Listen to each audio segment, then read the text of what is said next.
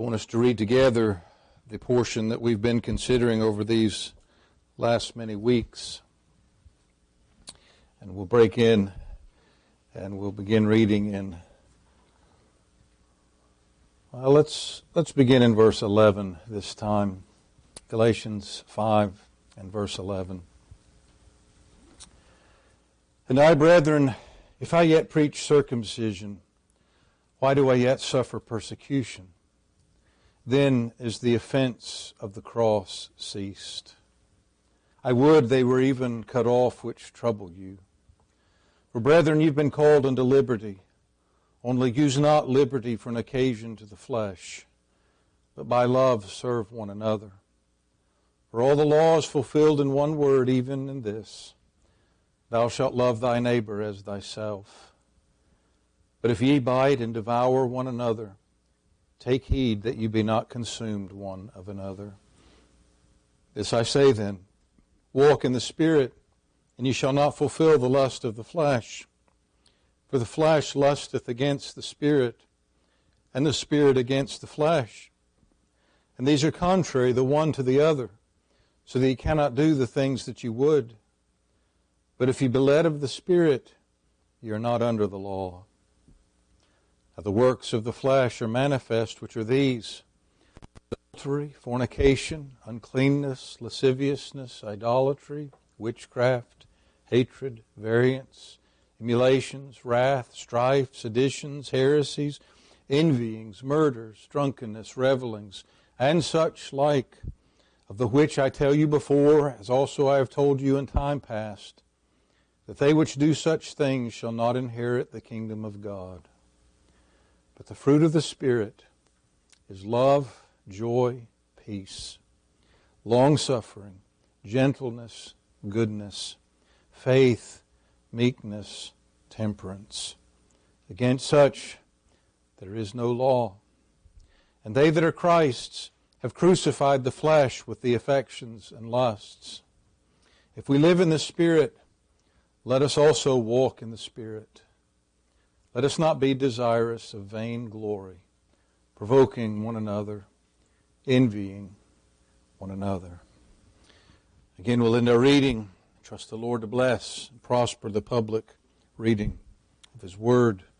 I'll ask you to join together with me, and let's bow our heads together. Our Heavenly Father, we are tonight grateful and we rejoice at the privilege of gathering again to sing the praises of a worthy Savior. And we ask that you will prosper us in these moments, that you'll give us help of your Spirit, even as we've read together again these words that are becoming familiar in our frequent readings.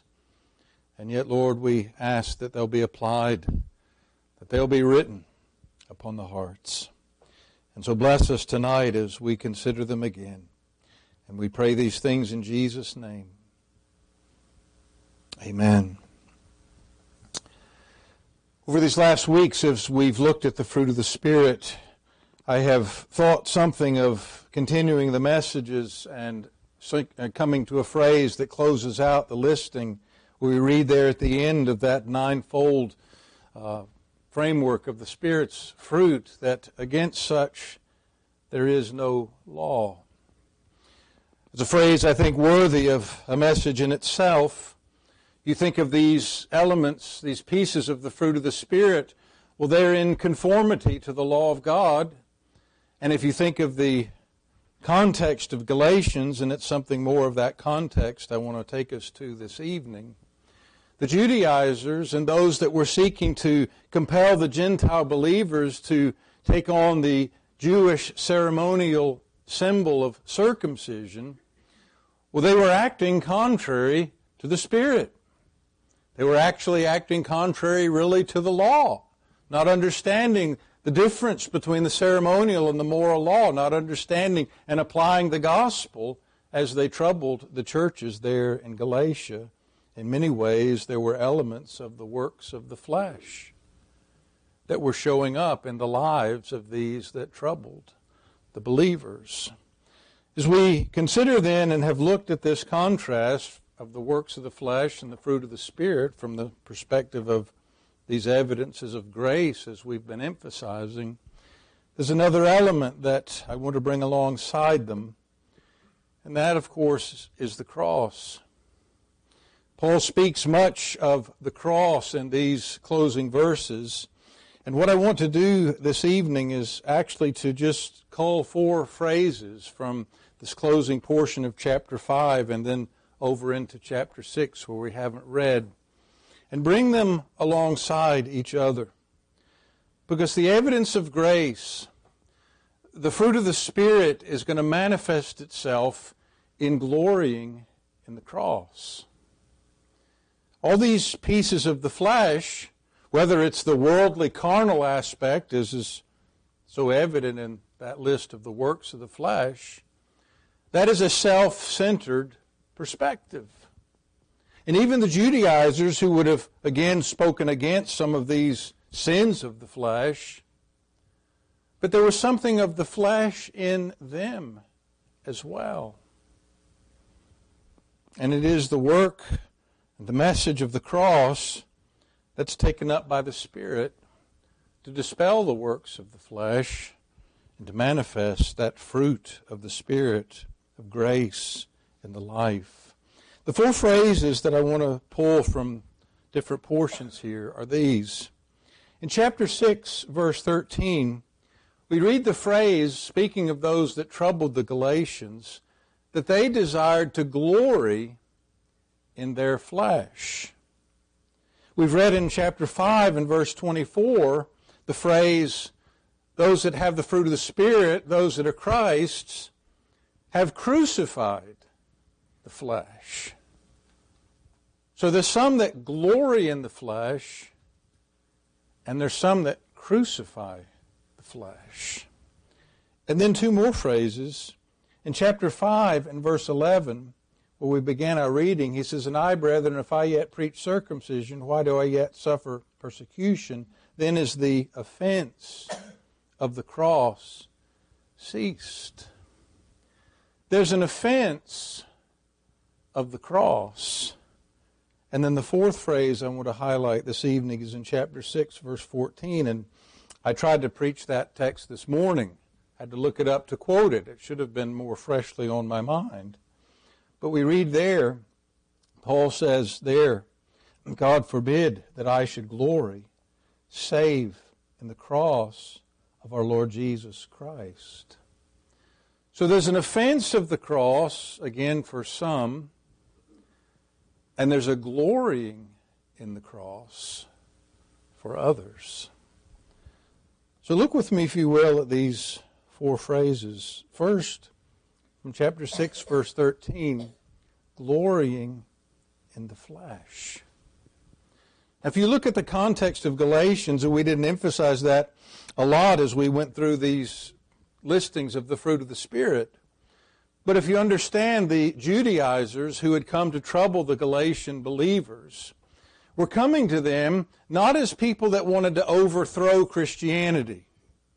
They were wanting to work and have influence under the umbrella of Christianity. They saw in the spreading of the gospel, they saw in the advance of the church, an opportunity for themselves, to stand as teachers, to have disciples that rallied unto them. And so they came to these Gentiles and said, "This is great, you've heard the message of Jesus, but," there's the operative word, "you need Jesus plus what I can give you." And Paul highlights and puts the spotlight, if you will, on their motive. Read with me the whole of that verse, chapter 6, verse 13. "For neither they themselves who are circumcised keep the law, but desire to have you circumcised, that they may glory in your flesh." The error of the Judaizers was one of pride. Pride, which brings, ultimately division and conflict and more of the works of the flesh, is not a gospel heart. And here, The Judaizers wanted to glory in the flesh of these Gentile believers in Galatia so that they themselves might be puffed up. I don't want to pursue this at length, but earlier in Galatians, there's a very similar phrase to something we find and read in Colossians today about the rudiments of the world, or in Galatians, to be brought again under the weak and beggarly elements.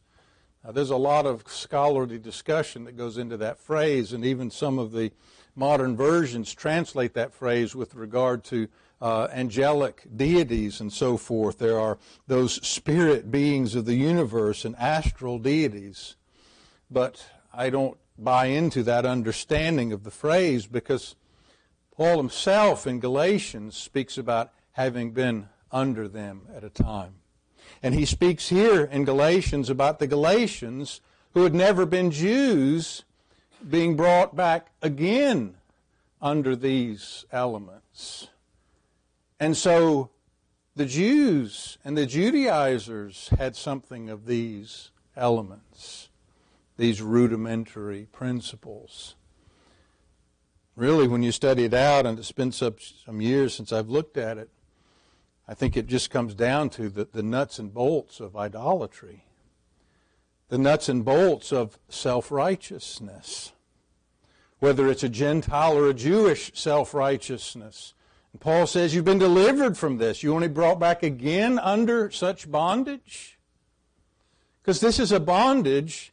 This is an evidence of the flesh that the false teachers, and then ultimately filtering down to their disciples, want to glory in the flesh. When we read and have looked at this ninefold listing of the fruit of the Spirit, where is there in that list a glorying in our flesh? There's a repudiation of the flesh. That last set of three we saw that had the focus, remember, the first three Godward, the second three more horizontal, our relationship with our neighbors. The last three, our relationship to ourselves, our understanding of ourselves. How much of that had the context of self-control, of temperance, of putting down self? Well, the flesh, whether it's the carnal flesh or the religious flesh, wants to glory in self. And so here's this phrase I say to keep in mind and to be mindful of and distant from: glorying in the flesh. But we come to our second phrase from chapter 5 and verse 24. We read here, "They that are Christ's have crucified the flesh with the affections and lusts." All through these messages on the fruit of the Spirit, I say there's been a manifest distrust of self, and there's been a reliance, a dependence upon the grace of God. And so part of the work of the Spirit in our lives, and we saw this morning in that charge from Colossians, both justification, sanctification, and glorification. Well, in that central piece in our pilgrim journey, the Spirit strives within us to put down the old man, to strive in the paths of the new man. And here Paul puts it into the language, the very vocabulary of crucifixion, of crucifying the flesh. Now, think with me, because we dealt on some of these passages this morning. There are portions of Scripture that speak about us dying with Christ. If you look at Romans chapter 2, or Galatians, chapter 2, and Romans chapter 6, which we did reference this morning, having died with Christ, that isn't what this passage is talking about. In that dying with Christ, being crucified with Christ, Paul says in the second chapter of this book, there's the union we have with Christ in His death, His burial, His resurrection, His ascension. We're seated together with Him. That's a gospel union. That's a covenant union that belongs to us. But that's not the crucifixion that's in view in this passage.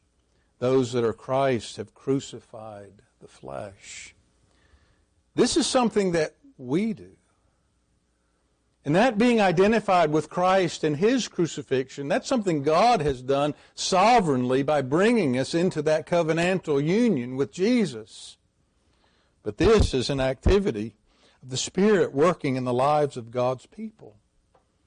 There's something in us, a flesh, an old man, that we are to put to death. We saw that activity in Colossians this morning. But think with me, and I was reading one very articulate wrestling with this when he just gives description somewhat of crucifixion. What it was public. It was shameful. It wasn't a form of execution that was just used indiscriminately for all of those that were executed. It was reserved for the worst offenders. It was reserved for those cases in which others needed to be warned, don't do or be what this guy did or was. And also it was a violent death.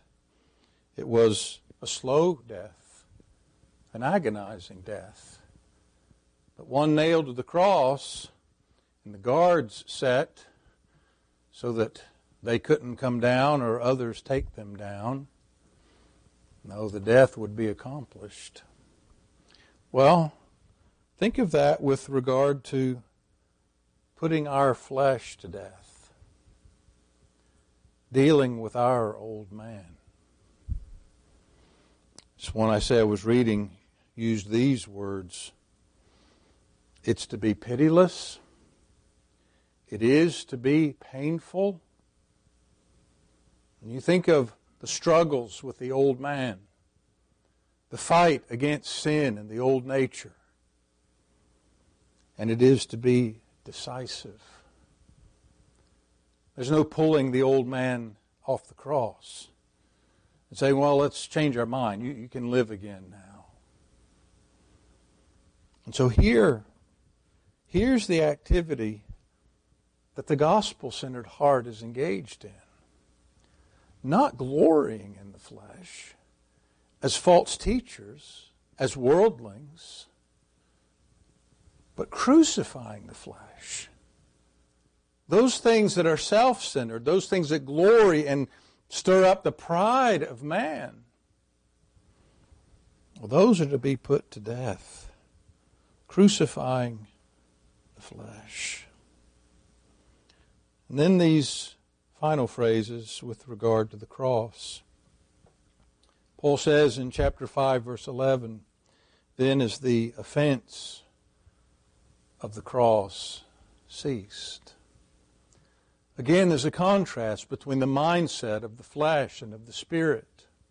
The flesh and the worldly mindset is offended by the cross. You think about how Paul describes the message of the cross to the Corinthians. To the Greeks, it's foolishness. To the Jews, it's a stumbling block. There is an offense of the cross. And Paul couches that phrase, it strikes us. He couches it in this way as something to be welcomed. That which others won't welcome, that which others won't receive, we are to welcome. Well, the fact that an unbeliever, particularly a self-righteous, religious unbeliever, would be offended by the message of the cross is to the cross's credit. It's a means of identifying the genuine article that the gospel is a gospel of grace. I wonder how many times you see at Easter, we've mentioned it in prayers and conversation today, there are many worldlings and those that are religious but don't understand or believe the gospel. They consider the message of the cross. They consider the message of the empty tomb. But the things in it that are offensive, they don't get. They so alter the message. Oh, well, Jesus was a good example. And he died a martyr's death, maybe. But to bring the message that he suffered under wrath, that he came to purchase a people, to provide for them by grace something they couldn't provide, they couldn't earn for themselves, that starts to offend the self-righteous heart. Now, wait a minute. Is that what Jesus is all about? Is that what you're getting out of this message of the cross? Well, I'm offended by that. You're telling me that my works aren't good enough to get me to glory? You're telling me that except our righteousness exceed the righteousness of the scribes and Pharisees, will by no wise enter into the kingdom of heaven? Of course, that's what the message of the cross is. The message is there's none righteous, no, not one. And here these Judaizers are offended by this. They find something in the flesh to glory in rather than to crucify. The offense of the cross. But I come now to our fourth and final phrase. As we read this morning, and I was hinting at the ease with which the preacher can come to this passage for their three crucifixions in chapter 6, we read here, verse 14, God forbid, may it never be that I should glory, save, except in this. The Judaizers wanted something to glory in. They wanted to glory in the flesh of their converts so that they might glory in themselves as teachers of the law, as leaders in righteousness. Paul says, God forbid that I should glory, except, save in the cross of our Lord Jesus Christ. Now think about that. I hesitate because it's not really a paradox. But the message of the cross is the message that robs us, if you will, of all glory. It robs us of anything to boast in ourselves. But it gives us everything to boast in another. Everything to boast in Jesus.